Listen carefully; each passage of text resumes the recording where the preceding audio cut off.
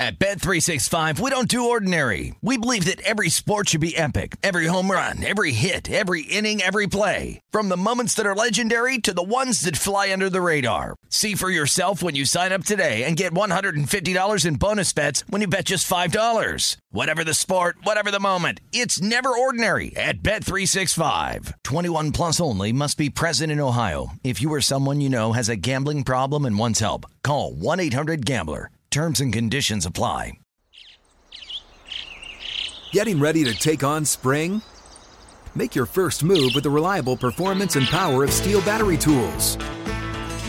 From hedge trimmers and mowers to string trimmers and more, right now you can save $50 on select battery tool sets. Real Steel. Offer valid on select AK system sets through June 16, 2024. See participating retailer for details.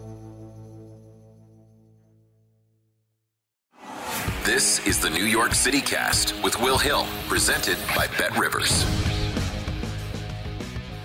What is up, New York City Cast, BetRivers Sportsbook. Fired up for this one today. Chris Herring, senior writer for Sports Illustrated, also New York Times best-selling author. His book is Blood in the Garden, about the 1990s New York Knicks. Chris and I are going to talk about his book, really just some great games, some great moments, some iconic series in moments. So here's my conversation with Chris. You know, I thought we were going to start this podcast. I was going to have to apologize to you because I am a Minnesota Vikings fan. You are a Michigan alum. It looked like for a minute last week I was going to steal your coach. He gets on a plane signing day, but the next thing you know, he's coming back to Michigan. Are you surprised he stayed? A little bit. Not completely surprised. I thought that the reports were a little bit premature just because if you know anything about Jim Harbaugh, the question about whether he can win is never the question. It's always kind of like, how long can he stay in a job, and does he start to rub people the wrong way, or vice versa, where he starts to get annoyed by other people. So you figured if he was going to leave for another gig that he was going to want, with all the suitors he probably has, he was going to want relative control of whatever he was taking over. So I thought people were kind of describing it as a done deal, and if he needed to go in and sit down and interview with a place, that it was probably not as done a deal as people were making it out to me. And I think that's kind of what happened, essentially, seemingly. Yeah, I haven't read too much about it other than, like what you said, he kind of walked in and assumed he had the job, and that wasn't the case. And next thing you know, he's back, and he's saying it's never going to happen again. It's not going to be a reoccurring issue. And I actually, I bet Georgia I bet Michigan plus 7.5 against Georgia that night. And about 3 plays in, I was like, I made a big mistake in that one. Yeah, that game. I think a lot of Michigan fans probably had the same orientation I did for that game, though. They had such a great season to that point, and you work with the sports, but like they were not supposed to be that good this past season. So the fact that they accomplished that, of course you want to win the whole thing, but it was hard to be that disappointed given that they weren't supposed to be there in the first place. The Ohio State win was wonderful. The blowout win over Iowa was icing on the cake. Anything beyond that would have just been even more icing, and you only need so much. So I didn't expect them to even be in the playoff this year. I didn't expect them to win the Big Ten. I didn't expect them to beat Ohio State. So I'm happy to have them back. I'm curious what will happen with these coordinators being switched out, but we'll see what happens. I'm happy he didn't leave for the NFL. Yeah, it's tough. I thought they got a tough break when Bama got in. It looked like they could either play Oklahoma State, Cincy in the semifinals. Then you get to a finals, you got a chance. Who knows? But it just didn't break that way. They're going to have to beat both Georgia and Bama. That was a tough scenario. But that is not why you're on. You're on because you wrote a great book, Blood in the Garden. It's a trip down memory lane. So much to get through with this. I always think it's fascinating. People focus on the teams that win a lot. And I don't know if NFL Network still has it, but they have a series called Missing Rings where it focuses on some of the best teams to never win. 98 Vikings, I think 07 Pats are in there. There's kind of a fascination with these teams that get close and never get over the finish line. Did you get that sense doing this book that there's kind of a fascination and interest for these teams that come close but never get it done? 100%. And first of all, thank you for all the kind words about the book. I think you're spot on. I think you look at the most watched 30 for 30 before The Last Dance. It was the Fab Five documentary. There was a 30 for 30 on those Buffalo Bills that kept losing to the Cowboys. Like you said before about some of those teams from the NFL, I think there's always been a fascination, and a couple people have just asked me point blank, do you think this book is as interesting if the Knicks win? And I don't think it is. I think you probably would have had a book done sooner on them, first of all, if they had managed to win. Just because, you always see books about the winners, not to mention the winners that win in a big market with a massive fan base. So I think that part of the intrigue with this team is how close they got to winning and how tortured they were by not winning, particularly John Starks, Pat Riley. That's part of their story, and I think it's part of kind of what makes them so memorable, beyond just how physically they played, beyond who their rivals were during those years, and Michael, the Pacers, and the Heat, beyond the personalities with Mason, Starks, Oakley. So I think there was a lot to them, but a massive part of what makes them so intriguing. I did a book event with Spike Lee, and he used the word Shakespearean. And at first I thought he was complimenting my writing and calling my writing Shakespearean. I was like, I don't think, this is my first book, I don't think it's on that level. He's like, no. He's like, the book is great. I'm not saying the writing is Shakespearean. I'm saying the story is. It's a tragic story that they got that close that many times and just didn't get there. And, they pushed the stone up the mountain and, keep rolling back on them each time. And so I understand what he meant by that now. And I do think in some ways it was kind of a tragic story for them. Yeah, I think part of it, too, is we all grow up, you watch sports movies, you watch TV shows. They always win in the end. They always score the touchdown, from their own 20-yard line with 10 seconds left. They run the flea flicker to get in. They hit the game-winning shot. You never kind of see it from the other end, the team that gets left on the court in Hoosiers that loses. You never kind of see it from that angle. I think that's probably, some of the fascination, some of the interest with it, too. Yeah, no, I think you're right. And it was interesting because, there are a couple networks that are interested in, the documentary rights for something like this, which is extremely flattering, first of all. But, between them and the publisher, when I was just taking on the book project a few years ago, they're like, how does it end? Like, how do you write the thing? Normally, like you said, with movies, they've got like an arc and stuff ends on a high note, or even if it doesn't, there's some takeaway that, that doesn't leave people feeling flattened. And I had to think about that for a while. And then really the only way I could really capture it in the book, at the end of the book, I started the book in 91, in terms of what years I was covering, and I ended it in 99. The first year was when they hired Pat Riley. The last year is when they went to the finals as an 8 seed and lost to the Spurs without Patrick Ewing playing in that series. And essentially what I said was that they started that decade more or less by losing to the Bulls, a team that would go on to win the championship and start their own dynasty that year, essentially. And they ended that run by losing to the Spurs, who were a team that would win 4 championships in 8 years, essentially another dynasty, more or less. And the Knicks each time were basically second place. They kept finishing. Think about the 2 runs they made to the finals. They made them immediately after Michael Jordan retired. So the fact that they were basically like that next team in line in the East, I think tells you that they probably would have won at least once, maybe more, had Michael not been there. And the fact that they got so close and that they were kind of, always the bridesmaid and never the bride in the story and in the 90s. And I think that's kind of who they were. They were never quite the focal point of the 1990s, but they were always nearby or in the picture. They were intertwined with a whole bunch of weird, awkward, strange moments. Spike Lee and Reggie Miller, the OJ chase in Game 5 of the finals, all the rivalries with Michael and certainly the Miami Heat once Pat Riley left to go there. The way I describe them in this book is that they were kind of the Forrest Gump of the 90s, where they were always in the picture some way, in some sort of awkward, strange way, but that they were never quite the focal point, that you could always see them somewhere off in the photo, but that they weren't the focal point of the photo. And for a memorable decade like that, I think that matters. And I think that the fact that the rules shifted the way they did to basically stop a team from the Knicks existing in the future or even in real time with them, a team that was trying to win through its physicality and trying to kind of basically get past the lack of talent that they have relative to a team like the Bulls or the Jazz or any team like that. That's a big part of their story, and we would not have today's game and today's wide open, spaced out game with all the skill and athleticism that we have without those Knicks teams kind of forcing the league's hand to change the rules. to make it more about skill and talent than physicality. All right, let's get to the 90s teams. But before we get to that, if you told me a team was giving out posters that were 7 feet long, life-size posters, I said nobody can do anything this stupid. It'd have to be either the Knicks, maybe the Sacramento Kings. But in 1987 on St. Patrick's Day, the Knicks hand out 7'2" life-size posters of Patrick Ewing. Fans are throwing them onto the court.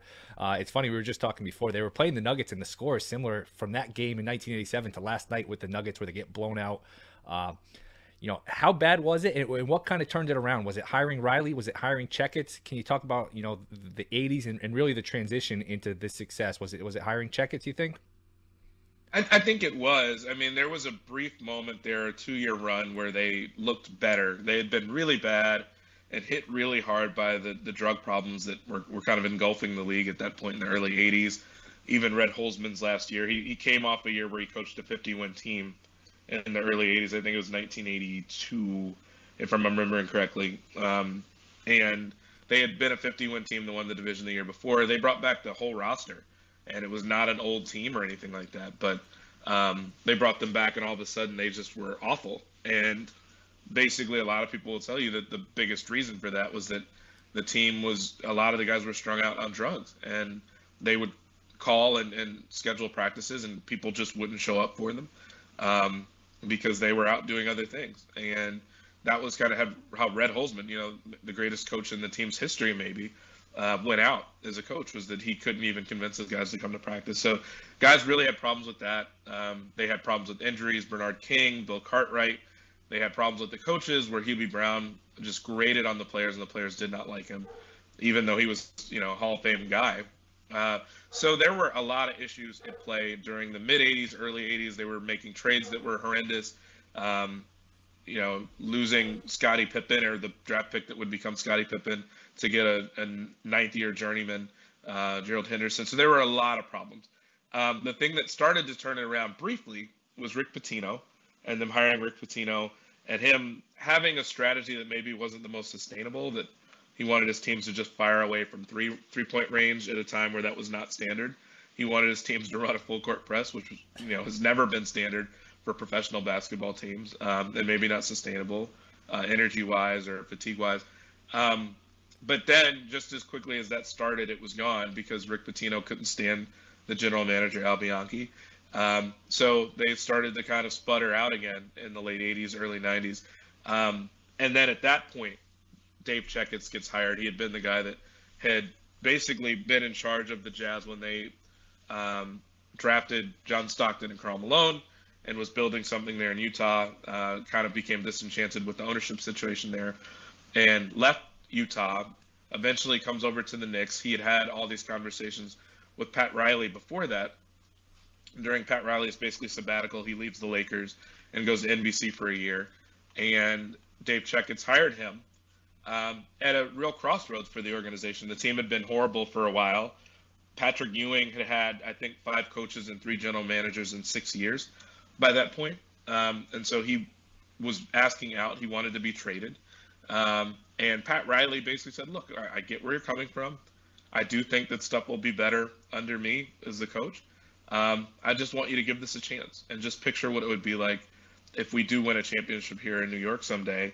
Think about the confetti raining down on Broadway, when we're on the parade bus. Like, you got to be able to picture that, right? And so it kind of convinced Patrick to stick around.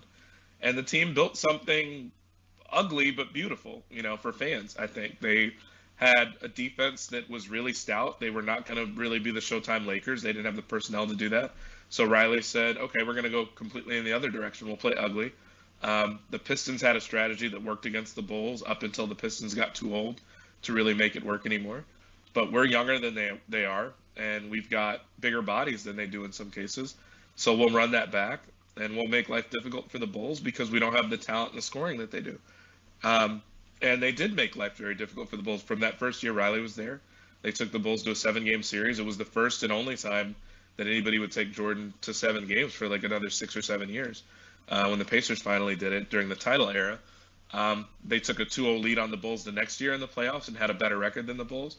So they overcame some talent deficiencies, certainly on the offensive end, by playing a brutally physical style of basketball again, that the league wanted nothing to do with. Charles Oakley had more flagrant fouls by himself in 93 than 15 teams did. I mean, it was just a different sport from what you would watch now. But yeah, Riley and Dave Checkins, I think, were the biggest catalysts. Riley, I think his DNA was kind of part of that organization for the next decade, really, when you consider that Jeff Van Gundy essentially became his protege and then continued with the same strategy. Yeah, there's so much I want to get here with Riley, with Oakley, and again, people listening, please go out buy the book, because I promise you there's no way I can get to all these details. There's just so many stories, so many little nuggets in here. I can't overemphasize just how good this book is. Before we get to some of that, 92 to 2000, you get 9 seasons here. They win a playoff round in every single one of them. 3 conference finals, 2 finals, no championships. I was racking my brain. I really can't think, all the sports. The Buffalo Bills is more of an extreme example because that's 4 Super Bowls in 4 years. I can't think of a team that was really this successful for this long that didn't win a title. The Atlanta Braves got 1, even though they kind of underachieved. Can you think of a parallel in another sport where a team was this successful, this long, this close to knocking on the door without getting in? I'm sure there is one. I can't think of one. I'd have to go back and look at. I mean, I think the most difficult one, like I'm sure the Jazz still feel a certain way about getting as far as they did. I'm not sure. Like I have to go back though, because if you look at that era, the Bulls I think won the most games, and then I think it might have been Seattle, or the Sonics or the Jazz. Somebody like I think the Knicks had like the 3rd most wins of that era during that decade. And so it's tough to be in that spot. It's tough to kind of be blocked out. They would have made it to more conference finals, or more finals had it not been for Michael. So I can't think of that many off the top of my head. Like you said, the Bills I think are the really unique one that really stand out. I'd probably have to think a little bit to really figure out other sports and how many times a team gets there without actually winning it. But I can't think of anybody off the top of my head, no. Yeah, it's tough because it's one thing to have 4 or 5 year run, to have 9 seasons where you win a playoff round in every single series. I mean, that sounds, I guess, easy in some respects. Oh, you made it to the second round, big deal. But 9 years in a row where you win a playoff series, that's not easy to do, especially for a team that didn't win a championship. Shows how consistent they were. I think 92-93 is the interesting one. I mean, there's a lot of interesting ones. Win 60 games, up 2 games to nothing. Bulls hold serve. They tie it 2-2. Knicks go home for game 5. They have home court. They shoot 20 of 35 from the free throw line. That's the famous or infamous Charles Smith game. Gets stuffed 4 times at the rim. I went back and listened to Marv's call. I can't tell. I think he said stopped instead of stuff. There's some great alliteration where he's saying Smith stripped, Smith stopped, and then he just keeps repeating it. It's really a great call, and that kind of adds to the lore of these Knicks games, is having Marv Albert on the call. It's really great, to go back and listen to, unless you're a Knicks fan. Just going through this, where do they assign the blame? Does Charles Smith get the blame? Ewing missed a lot of free throws. Starks missed a lot of free throws. Just kind of rehashing this. Where does really the blame lie with this game 5? Because that's really a turning point, I would say. Yeah. You don't hear many of the players blame Charles. I'm sure in their most private thoughts they probably do. One of the big takeaways for me in reporting the book out, and I think I wrote it this way, is that the players and the coaches really were not fans of Charles Smith's game. He kind of had a little bit of an ugly duckling sort of kind of persona on that team, because everybody else was so rugged and tough, and Charles was not built that way. He was really the epitome of like a finesse player during those years. And the Knicks wanted to make him more physical, and he just wasn't really that guy, which I think kind of culminated in that moment. And he was not really Pat Riley's favorite guy anyway on the team, because he really didn't fit a lot of the things that Pat wanted out of his players. So, I think if you were to ask them completely privately, no chance that it's published for a book, I think they would probably say he's got to finish that. But, you have a stray guy or two, they'll say, to this day, I think he was fouled. And you watch it, and it's not, to me, there's no clear indication of a foul. Certainly in that moment, Bulls fans would, if you think Bulls fans were really huffy about the Scottie Pippen, Hugh Hollins, Hubert Davis call, imagine if they call a foul on that play there with Charles Smith, because I'm not really convinced he deserved a foul call there. And Charles didn't vociferously argue it. I think, after the game, I think he said, you saw the play, watch the replay for yourself. He says it as if he was fouled. I'm not really convinced that there was one, and most people don't make that argument that there was one. And I think rightly so. Like, I don't think it was a clear foul anywhere on those 4 blocks. I think one of them was a steal or a strip from Pippen. But So, but most of the guys don't really blame him. Like, there were a lot of things that went wrong in that game. I think the Knicks scored on their first 10 possessions of that game, which is a wild sort of thing to do in a game that you lose, in a really key game. 20 for 35 was basically the worst they shot all year from the free throw line, so that was big. I think Doc Rivers was something like 3 for 3 from the line, and he was the only guy on the team that didn't miss a free throw that night. He remembers even specifically, like, I think at one point he had just come out of the game, and then the Bulls had like an illegal defense call against them, so the Knicks got a technical free throw, and Doc was normally their technical foul shooter, but he wasn't out there, and he's like, so I remember that really vividly because that makes a difference, if I'm out there, I make the shot. So he thinks about that and rewinds that in his mind. They got out-rebounded. It was the one time in the 6 games of that series that they got out-rebounded, when they got out-rebounded by 11, I think, and they gave up almost 15 second chance points. I think it was 14. So there were a lot of things like that really hurt them. I think about the fact that on that last play where Charles Smith has all that happen, the ball was never supposed to end up in his hands. Like, this was a guy that they didn't really call plays for. The ball was in Ewing's hands at the top of the key, which is kind of a weird place for him to have the ball. And when you think about it, really 2 of their seasons essentially ended with him having the ball at the top of the key. There was that play, and then he had the finger roll in '95 that bounced out, which started with him at the top of the key, which was not a place he normally had the ball. So he had the ball, stumbled into Stacey King, and fell over, and just kind of shoveled the ball somewhere before he fell down and got called for traveling. It ends up in Charles Smith's hands, but it was never intended for it to happen that way. So there, like, everything, a little bit of everything went wrong in that game. I just think Charles Smith's moment was really crystallized.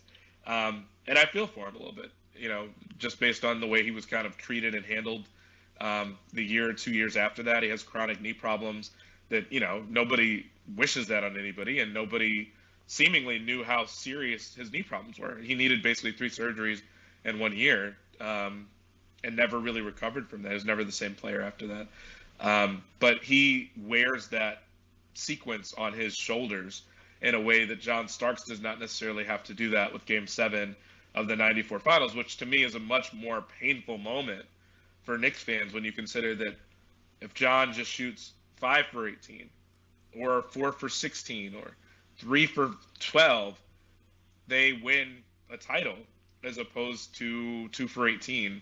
If he makes the shot at the end of the game in Game 6 at the last second, the one that Hakeem Olajuwon just barely blocks, they win the title. Whereas the Charles Smith sequence, so if he makes that, they probably win that game. Also worth noticing that, the Bulls had Michael Jordan on their team, so he might have come down and hit a shot to tie or win the game anyway, right after that, if Charles Smith makes the first basket there. Not to mention that you've got to go back to Chicago for the next game and either beat them there, or if you lose, you've got to beat them in Game 7 at the Garden. So it's not a given that you knock the Bulls out of that series. And then you have to win the finals against the Suns, who had more wins than you did that season anyway. So I understand why Charles Smith's thing lives in infamy more. I think that he didn't have as many warm moments to kind of wrap himself in compared to John Starks, where he has the dunk and a whole lot of other moments that really lifted Knicks fan spirits. But I do think John's game was a lot rougher, and kind of that, if you change 1 or 2 things about that, they win the championship, no questions asked. With Charles's, I'm not sure that happens, but it's talked about as if that cost them a championship.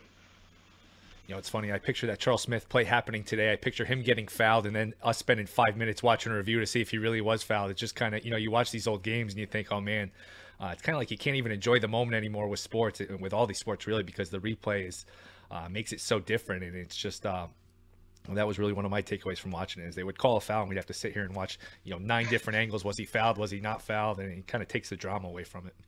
Yeah, and it's funny you mentioned that too, just because even that, I mean, obviously you didn't have reviews back then, but also the rules were so different. Like, the Knicks lost game, I think it was Game 3 of that series on their home floor. It was a game where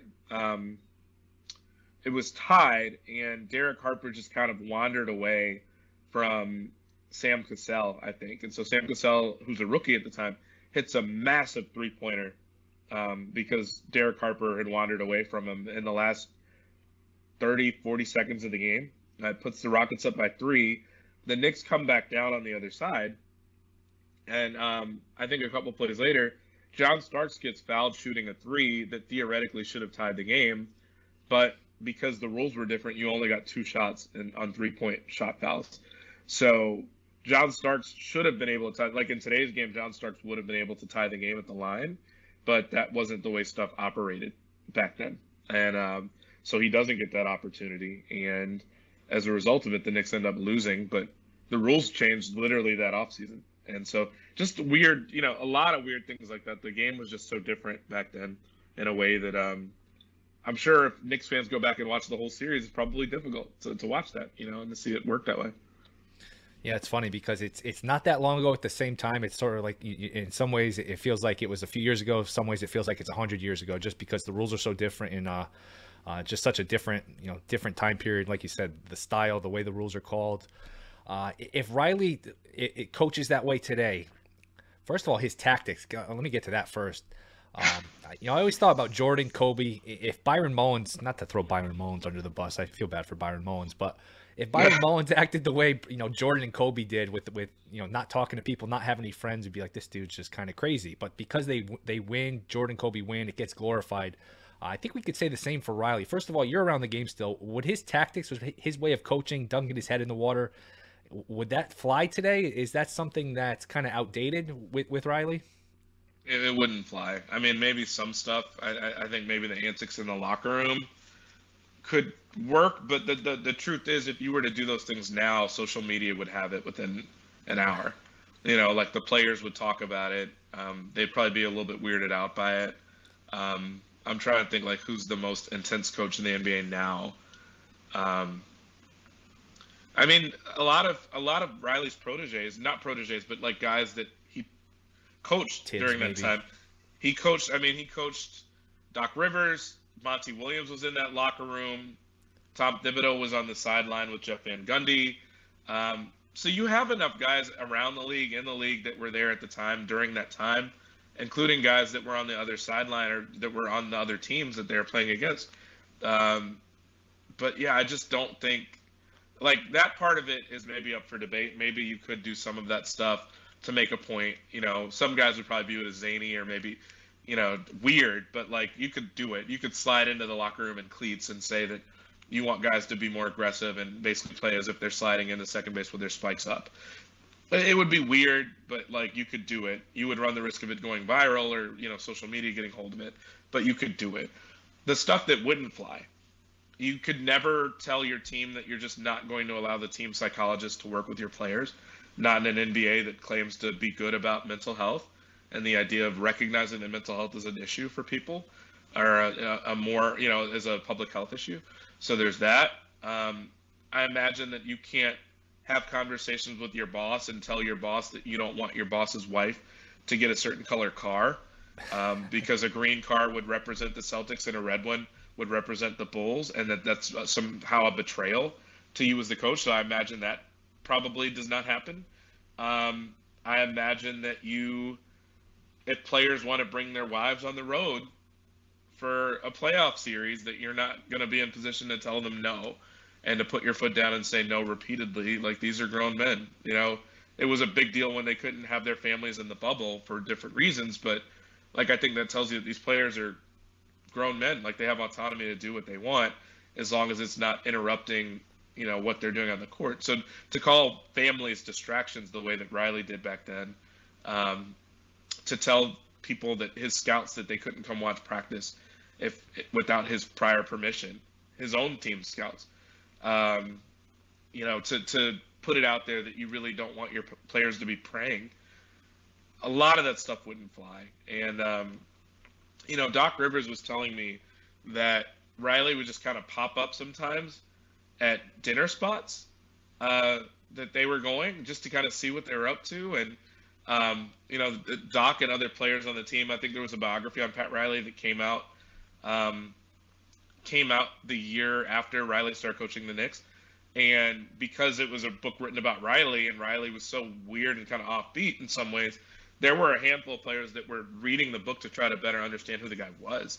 And they would try to do it kind of quietly because they didn't want Riley to know that they were curious about him. Like they'd never been coached by somebody like that before. So it was just a process. But I say all that to say that no, I mean a lot of that stuff. I fully recognize he was a great coach during those years, a fantastic coach. I mean he was a fantastic coach in the early 2000s too. So it's not just to say in the 90s or just with the Knicks. He won the 4 championships with the Lakers, and then he won another one with the Heat. And he's obviously been good in management as well. But there's no way some of that stuff would fly today. Like the messaging, the idea, like I can't imagine how long he'd be suspended or fined for the idea of telling his players, ordering his players to knock Michael Jordan down and knocking him out of a game if they had the opportunity to do it. Showing videos of Rams headbutting each other and violent car crashes before a game against the Blazers. Like, there's no way that stuff would fly. Or if the league found out about it and then someone got hurt as a result of it, he'd be suspended for a while. So, that's part of why I wanted to write this book, is just it was such a different time. And it's so foreign. It would be so foreign to people that really didn't pay attention to the era or were too young to do it. I was too young. And I feel like it's just kind of eye-opening to see how different the league was at the time. Yeah, it's a great point, because probably a lot of people listening to this that are too young say, wow, that's completely different than what I'm used to now. And then you have people say, boy, those are the good old days. You hear that a lot where, right. They don't knock anyone down like that, which I'm kind of torn. There could be a little bit more. I mean, there's always a balance of it, but I'm not sure that, that's the best style of basketball either. So there's definitely a balance between the two. Amen. I've been asked that question a few times the last few weeks, like, which do you prefer more? And I'm like, look, if you could give me today's skill and athleticism and spacing with a little bit more physicality, not enough to where you've got Grayson Allen knocking over Alex Caruso in the air, because I don't want to see that. And the Knicks had plays like that too during that era where Kenny Anderson got knocked down during a fast break by John Starks and it broke his wrist. Like, I don't want to see that. These guys make too much money. There's too much riding. I mean, as there's betting involved. These are players that, you don't ever want to see players get hurt from plays like that where guys are doing something that's dangerous to them. They're running faster. They're jumping higher. There's more space to build up the speed before they get to the rim. You don't want to see these guys taken out of the air like that. So I don't want that, but I feel like there could be maybe a little bit more physicality. But what I miss most about the 90s is the rivalries. You had so many of them in the 90s, the Bulls and the Knicks and the Pacers, the Knicks and the Heat. That's 3 that they had on their own. You can't name 3 in today's NBA period. And if you can, it's more rooted in the players that are on those teams than it is the teams themselves, because essentially, the league says, oh, let's have LeBron and KD play against each other on Christmas. The Nets and the Lakers, oh, let's have Chris Paul and Steph Curry play against each other, Suns and the Warriors. Like, it's not that the Suns and the Warriors are rivals. It's that they think there's enough of a thing between Chris Paul and Steph Curry. That's fundamentally different than what we had in the 90s, and I miss that a ton, but I just think the league has changed too much. The AAU aspect of it has most of these guys being friends before they ever make it even to college in a lot of cases. But more than anything, the contract situations change so quickly. Players ask out, players team up to be part of the same team. And even when they do that, we had the Cavs and Warriors that played each other for 4 straight years in the finals. Rivalry, I guess, but also the teams were pretty lopsided once KD entered the picture. So, we had one great Christmas game. Then we had a couple of series that were interesting, but not super, super competitive, where it was pretty clear the Warriors are going to win. So it's been a while since we've had true rivalries in the NBA. That's what I miss. Not really the physicality, just the rivalries. Yeah, and I think part of that's the style, but again, part of that is these guys change teams. I mean, LeBron's been on all these teams, Durant's been on all these teams, and they're free agents. They have the right to go wherever they want. And you look at Garnett; he stayed with the Timberwolves way too long, and he gets to the Celtics, wins the title right away. He's like, man, I should have done this a while ago. So I get it, but I do think it kind of, it hurts, like you said, the continuity of it. The Jordan finally getting over the hump against the Pistons, the Jordan versus the Knicks every year. Definitely, that aspect of it is something that's lost. I guess we'll go to 94 here. Obviously an iconic time. The Rangers are winning a Stanley Cup. The Rangers winning the Stanley Cup. The Knicks get to Game 7 of the finals. You have the OJ chase. What is that sort of week like? I know Game 5 was when the OJ chase is taking place. what are people's recollections? Really just kind of a bizarre time to have the Knicks playing in the finals 2-2. The whole thing with OJ, really just a historic day in terms of that aspect of it, June 17th, 1994. Yeah. I mean, there's a 30 for 30 about that day and all the stuff that was happening, because I think there was a PGA major, and I don't know, Palmer or somebody else was stepping down. Arnold Palmer's last round down, of the U.S. Open, yeah, I think it was. And exactly. Griffey hit his 30th homer, I think, in June. He's chasing, I think, the home run record, but that ended up being the strike year, so yeah. Right. So there were a lot of other things happening that day. The Rangers had their Stanley Cup parade in New York City, and then you had the Knicks playing in a pivotal Game 5, one where they were tied 2-2. And, you know, I think that was so funny that during that game, as the OJ chase happened, you had a lot of things. First of all, this was, if any city was going to be impacted by the OJ chase other than LA that day, you have like the media capital of the country. I mean, the biggest market in the country is New York. So you've got a lot of people that are attending that game that normally would be involved with the news. So, you know, I had the detail in my book that Connie Chung had to kind of just bypass her courtside seat, because he was married to Maury Povich. Maury is at the game. He's not going to miss it. But Connie Chung has to do the evening news because OJ is literally on the loose, you know, and fleeing from the police. So you've got that.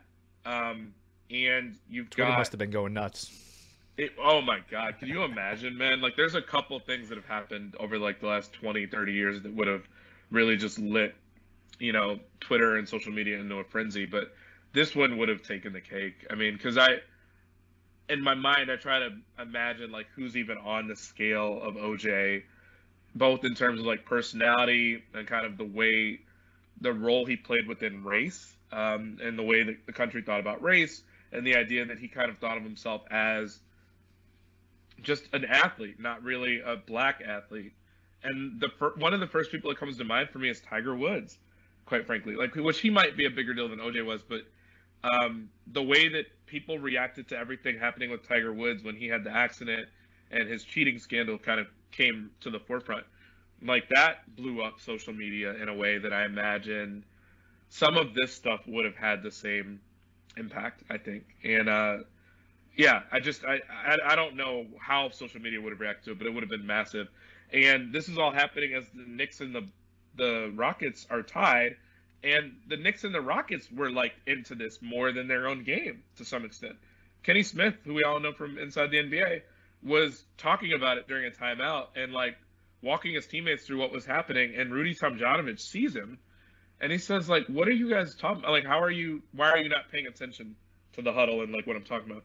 Kenny Smith says, Coach, OJ's, you know, on the loose. He's fleeing.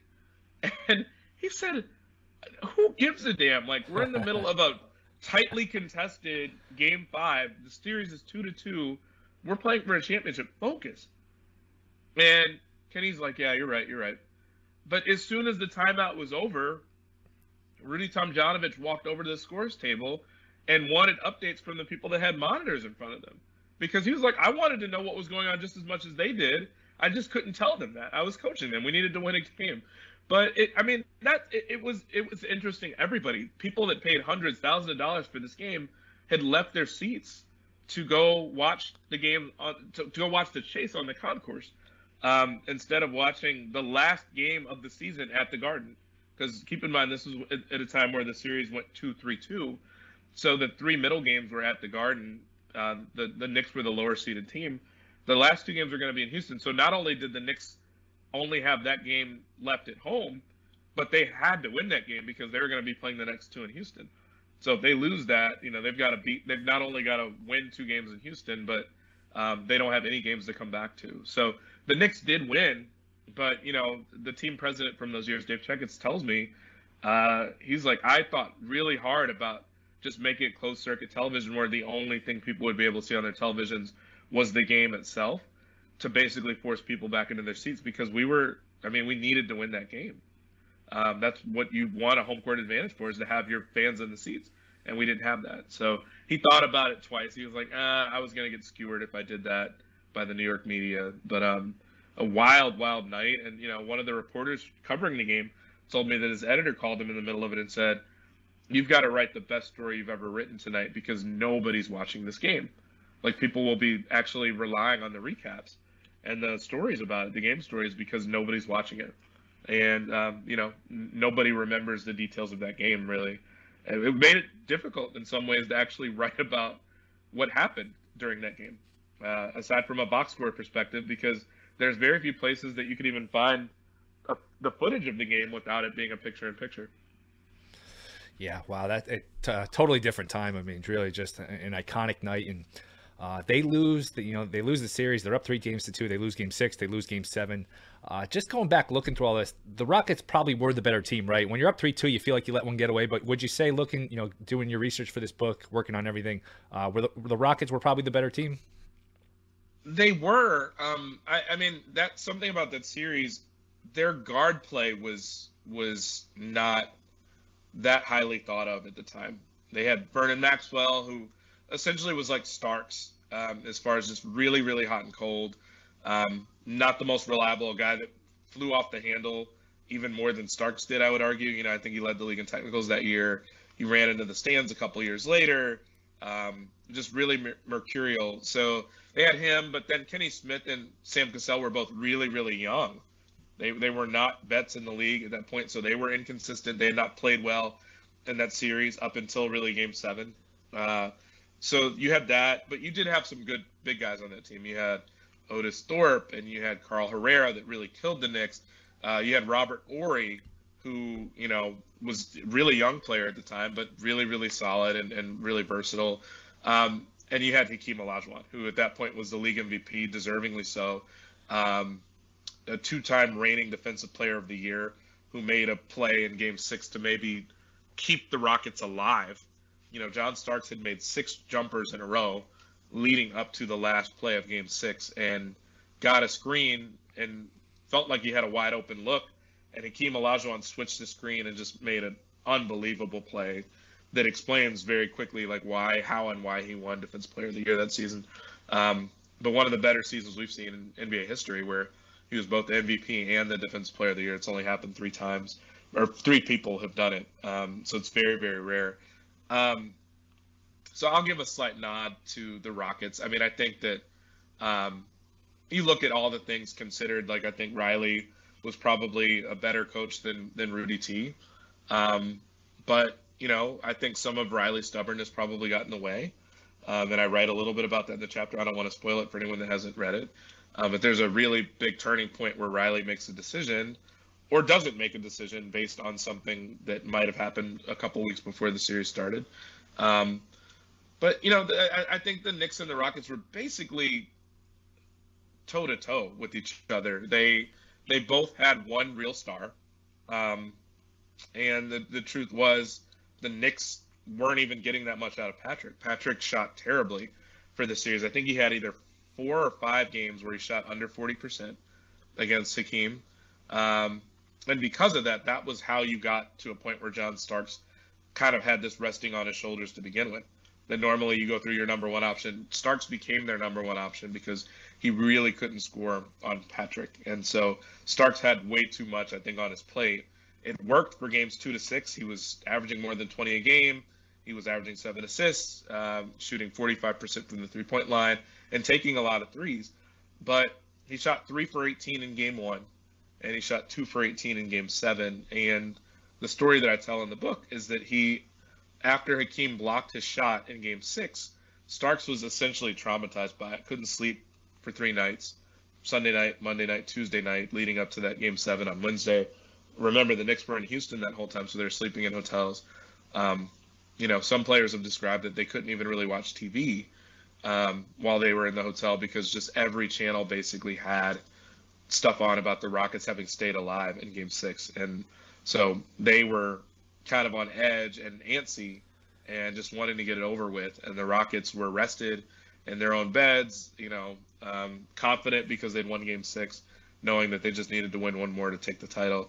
And Starks was just traumatized. And so, the idea that it got to that place where Starks had all of it resting on his shoulders, the Rockets had a little bit more to fall back on, and I think they were a little bit more confident and comfortable at home.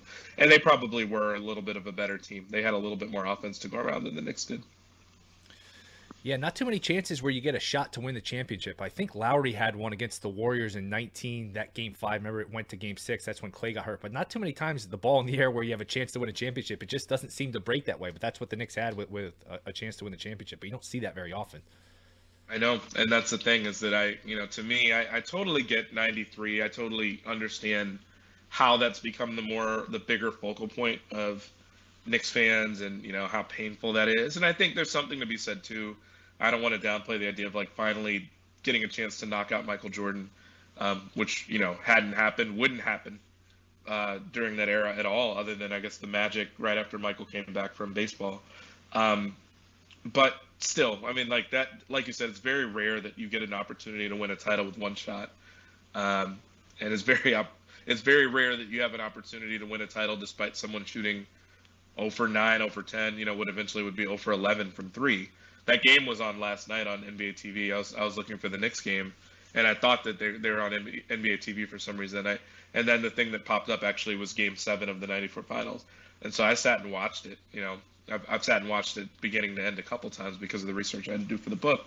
But watching it in real time, it's just insane to think that someone can start 1 for 13 and go 2 for 18 in a game where you lose by 6 on the road, against a really good defensive team like the Rockets were.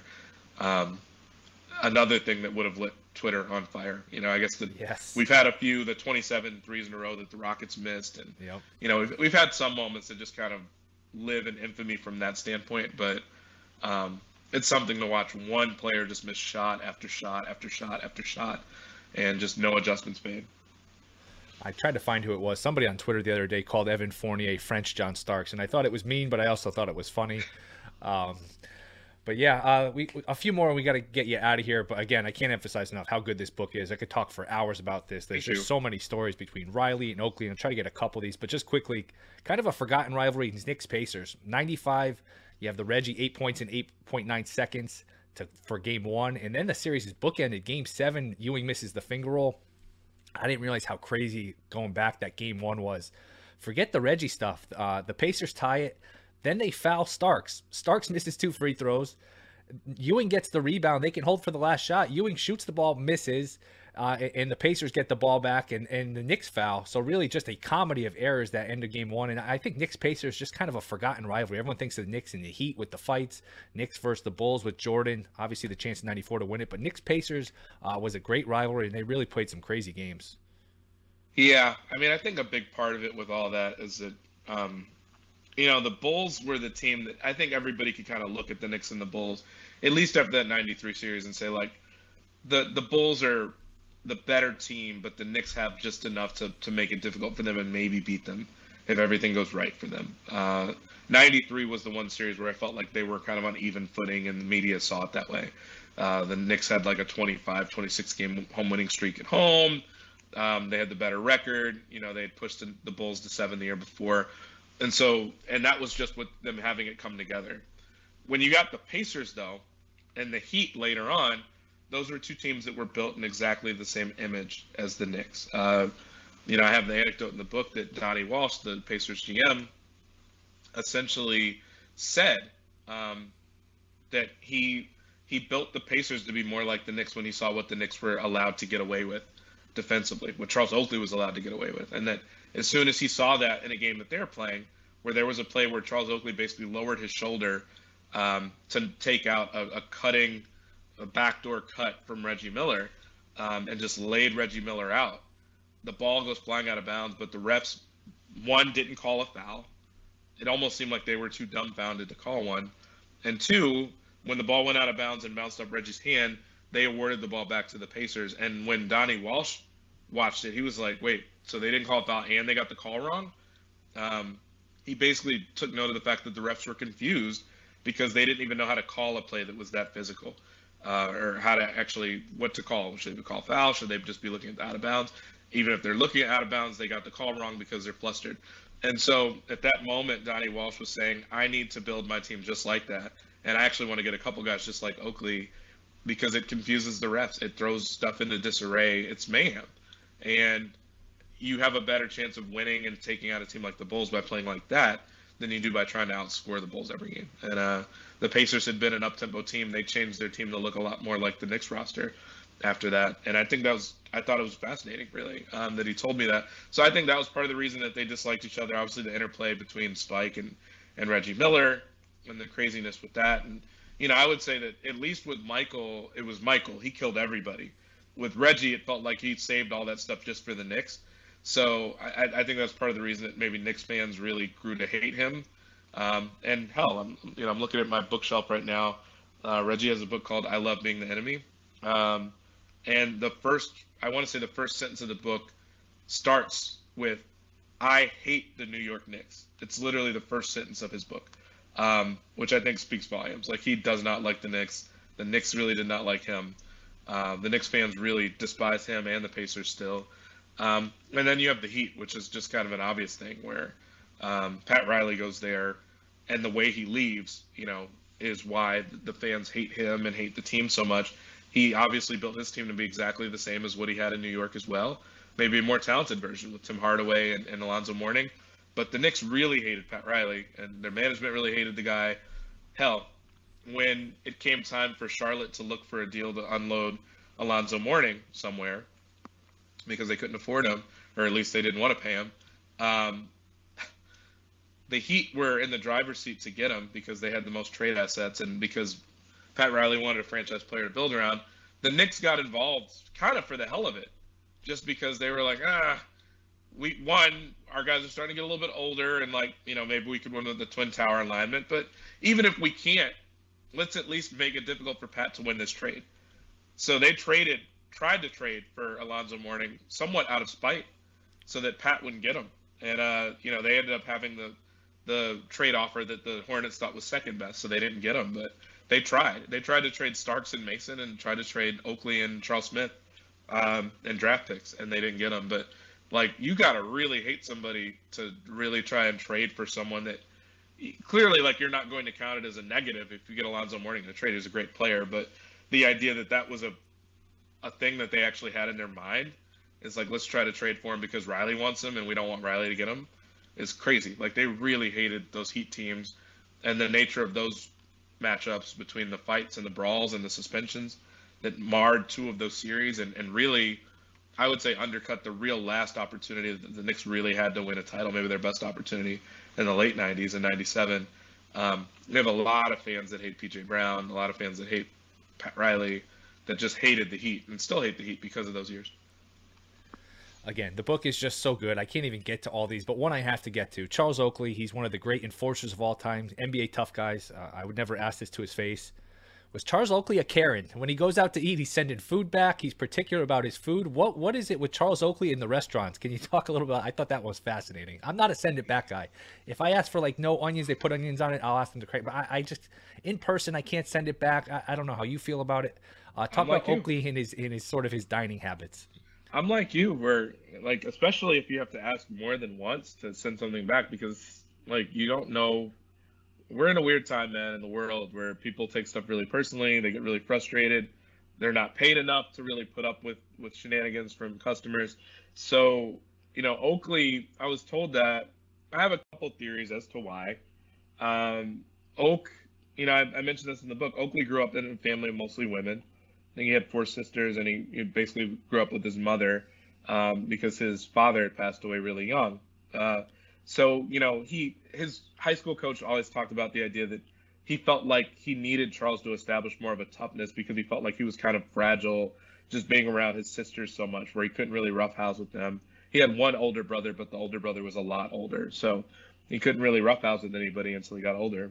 But I think in terms of just his habits, I think he was very particular about keeping stuff relatively clean and the idea of hard work, but also the idea of cooking, and grew up in a family where his mom was a fantastic cook. He was very proud of that. He brought his teammates to Cleveland one year that the All-Star game was in Cleveland and wanted them to sit down and have a family meal with his family, with his mom making food for everybody. Charles has essentially become a gourmet chef these days now too. And it's hard. It's like a chicken and the egg thing where I don't know if he became such a star cook or star chef because he felt so particular about the way he wanted his food prepared, or if because he was a star cook or chef because he got so much experience in the kitchen being with his mother and his sisters. And then because of that, he was very particular about what he was going to eat because he knew what was good already. So I don't know if one came before the other, but I do credit that, in terms of just him having stayed in just great shape for his age. And, aside from the gray hair and the gray beard, looks like he can still go out there and give guys, 5-6 hard fouls just because he stayed in great shape. So, you get athletes like that sometimes where they're just very particular about what they put in their body. But it is something where you're flying first class everywhere and a chartered plane, and they bring you first class meals and you're still sitting stuff back. And yeah, he sounds a little bit more particular than I would be. Like I said, you and me are probably in the same boat with that because I'm far from shy, but I'm certainly not looking to embarrass people. And even if it means I have to kind of take an L on something that might not look the most appetizing, I'll still at least try it before I'll complain about it publicly like that. Yeah, I think him being a great chef is probably, it's the same thing with these great players are never great coaches because they want it done a certain way. It's like, how can you not do it as well as me? That's probably part of it. We have to get you out of here. One last one. Where does it go wrong? 2000, it's kind of over, and it's over quickly, and it really hasn't bounced back. A nice season in 2013, here and there. Last year they played well. It's kind of back to the same old Knicks this year. It seems like they're kind of on the right track, but how did it go wrong? Where did it go wrong in terms of, once it ended, it just kind of ended? Yeah, I mean, to me, so many people point at Dolan, and I don't think it's unfair to hold him accountable for a lot of it. Obviously, there have been decisions, I write about it in the epilogue, that there were decisions that he made to step in and be involved with certain trades that's really not an owner's place generally to get involved in those sorts of conversations. The first year I covered the team in 2012, 2013, they win 54 games, and their executive, Glenn Grunwald, wins. He doesn't win executive of the year, but he finishes third in the voting because nobody expected the Knicks to be the 2 seed that year. They overhauled the roster and picked up a bunch of old guys. Jason Kidd, Marcus Camby, Kurt Thomas, Pablo Prigioni, Rasheed Wallace, 5 guys over the age of 35, and they parlay that into a 54-win season. But then Jim Dolan decides to fire the guy that finishes number 3 in executive of the year voting, coming off the best season the Knicks have had since the 90s. And this is like a couple days before training camp starts the next year. And it's like, what in the hell? Why would you do that? And then later it kind of comes out that Glenn Grunwald had reportedly not wanted to trade for Andrea Bargnani. Or if he was going to do it, he certainly didn't want to give up like real assets to do it.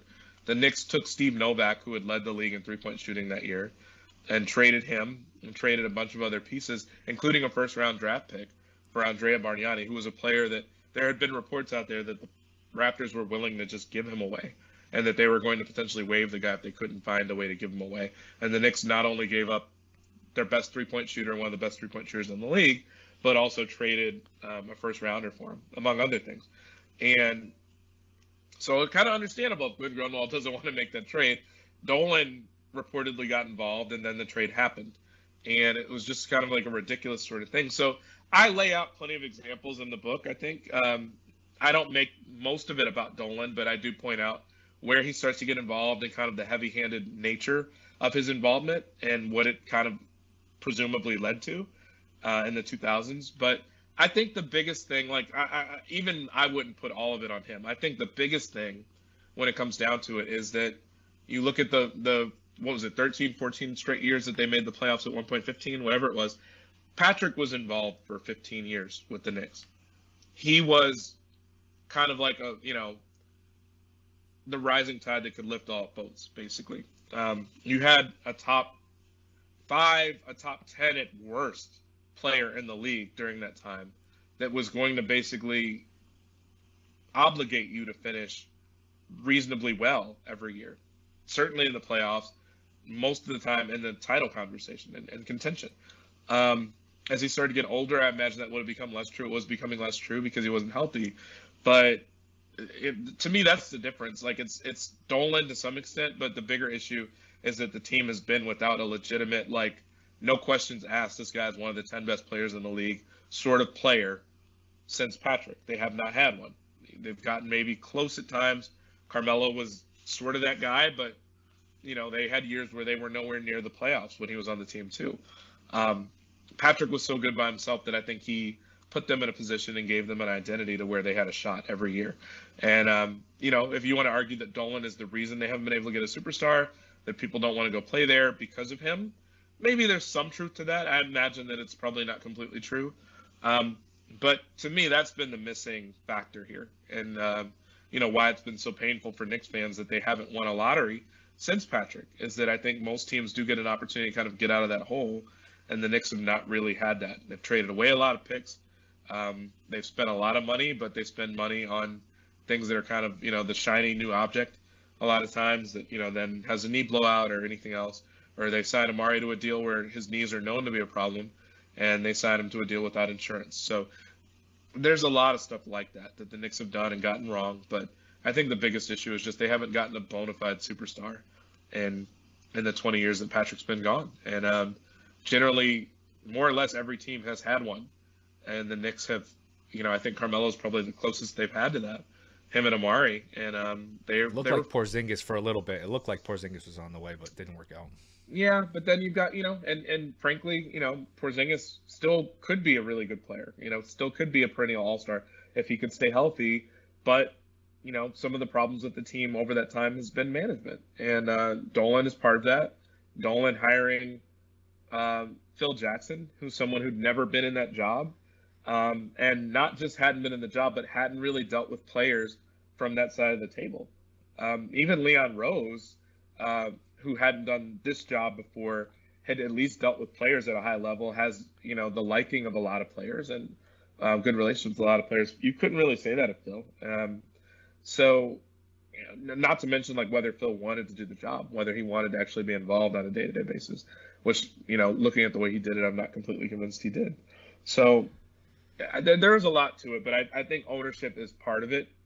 Certainly, management is part of it, but I also just think luck and good fortune and the idea that who would have thought that the Knicks could go 20 years without a superstar wanting to play in that market. Carmelo obviously did, but like I said, he might have been one level beneath that or kind of one or two players outside of that conversation where having this guy on your team guarantees you'll make the playoffs. There was a time in Carmelo's career where I think that was valid, but I don't think that most of it was during the New York time. Yeah, I mean, Carmelo was a little bit of a DH sort of in baseball. He's just one-dimensional, not a great passer, not a great defender. And like you said, it's a great point. You need a top 3, top 5 player. And I still wonder, the Knicks, are they going to be patient, wait for the lottery balls to kind of break their way, or are they going to get impatient over the next year or two and say, hey, we got to go all in and get Damian Lillard? Not that that changes your life or, the next guy. I'm curious what the Knicks strategy is going to be. That, like I said, a step back this year, which was kind of predictable after last year, but it'll be interesting. Chris, I can't thank you enough. You were great. The book is great. Blood in the Garden, The Flagrant History of the 1990s New York Knicks. Tell people where they can buy your book. Sure. Well, thanks so much again for having me on, Will. You should be able to get the book pretty much anywhere. I can just be honest in saying the easiest is probably Amazon. You order it there. You've got a Prime account, you probably get the book in the next day or two. I know plenty of people that are just completely anti-Amazon, which I get it. If that's the case, you can get the book through a site called Bookshop or IndieBound or anything like that, where you essentially just say where you're located, and you can get it from your nearest independent bookstore, which is kind of the polar opposite of something like Amazon. You can probably find it through Barnes & Noble. You can have it shipped from there. If you live in New York, your local Barnes & Noble probably has it. Your local bookshops probably have it in New York City. If you're somewhere else, maybe not. But just call ahead to your bookstore and see if they have it. If not, I'm sure they're happy to order it for you. If you do get it through Amazon, I know it's been discounted since it's made the bestseller list. So I'm just appreciative if people want to do it that way. Kindle, you can find it that way. You can get an audiobook version. Got a great narrator to read it. Everybody was asking, are you going to read it? And I didn't want to, because I kind of wanted to hear somebody else read it out loud, who voices everything properly and has a certain grit to his voice that just seems to fit those teams. So, but there's multiple options in terms of how you want to go about, how you can go about buying it if you'd like to. So I'm just appreciative of any support that people want to lend. But thank you for giving me an opportunity to plug it. Well, people that listen to this podcast, we've helped you make some money. The picks have been good. So reinvest some of that money. Buy Chris's book. You'll love it. It's a great gift. You won't be able to put it down. It's so good. I mean, there's so much I couldn't even get to between Riley giving out allowances for gambling money, trips to Reno. The book is just tremendous. Chris, you're the best. I appreciate you coming on. I'd love to have you on again sometime. Chris Herring, everyone. Thanks for coming on, Chris. Thanks so much for having me, Will. Really appreciate you. All right, thank you guys for listening. Thank you to Chris Herring for coming on. Really enjoyed that. Really, learned a lot. Again, if you read the book, you're going to really enjoy it. There's just so many great stories, so many great moments from that era, which at times doesn't seem like that long ago, but you go back and watch some of these games, it seems like another lifetime ago. So really enjoyed that with Chris. Hopefully we'll get him on again soon. Tomorrow's the trade deadline. As of yet, nothing with Harden, nothing with Simmons. So we'll be doing more on that. We'll be doing more on the Super Bowl. We'll be back tomorrow. Thank you guys for listening. Thank you to Chris Herring. This is the New York City Cast presented by BetRivers Sportsbook. At Bet365, we don't do ordinary. We believe that every sport should be epic. Every home run, every hit, every inning, every play. From the moments that are legendary to the ones that fly under the radar. Whether it's a walk-off grand slam or a base hit to center field. Whatever the sport, whatever the moment, it's never ordinary at Bet365. 21 plus only. Must be present in Ohio. If you or someone you know has a gambling problem and wants help, call 1-800-GAMBLER. From BBC Radio 4, Britain's biggest paranormal podcast is going on a road trip. I thought in that moment, oh my God, we've summoned something from this board. This is Uncanny USA. He says, somebody's in the house, and I screamed. Listen to Uncanny USA wherever you get your BBC podcasts, if you dare.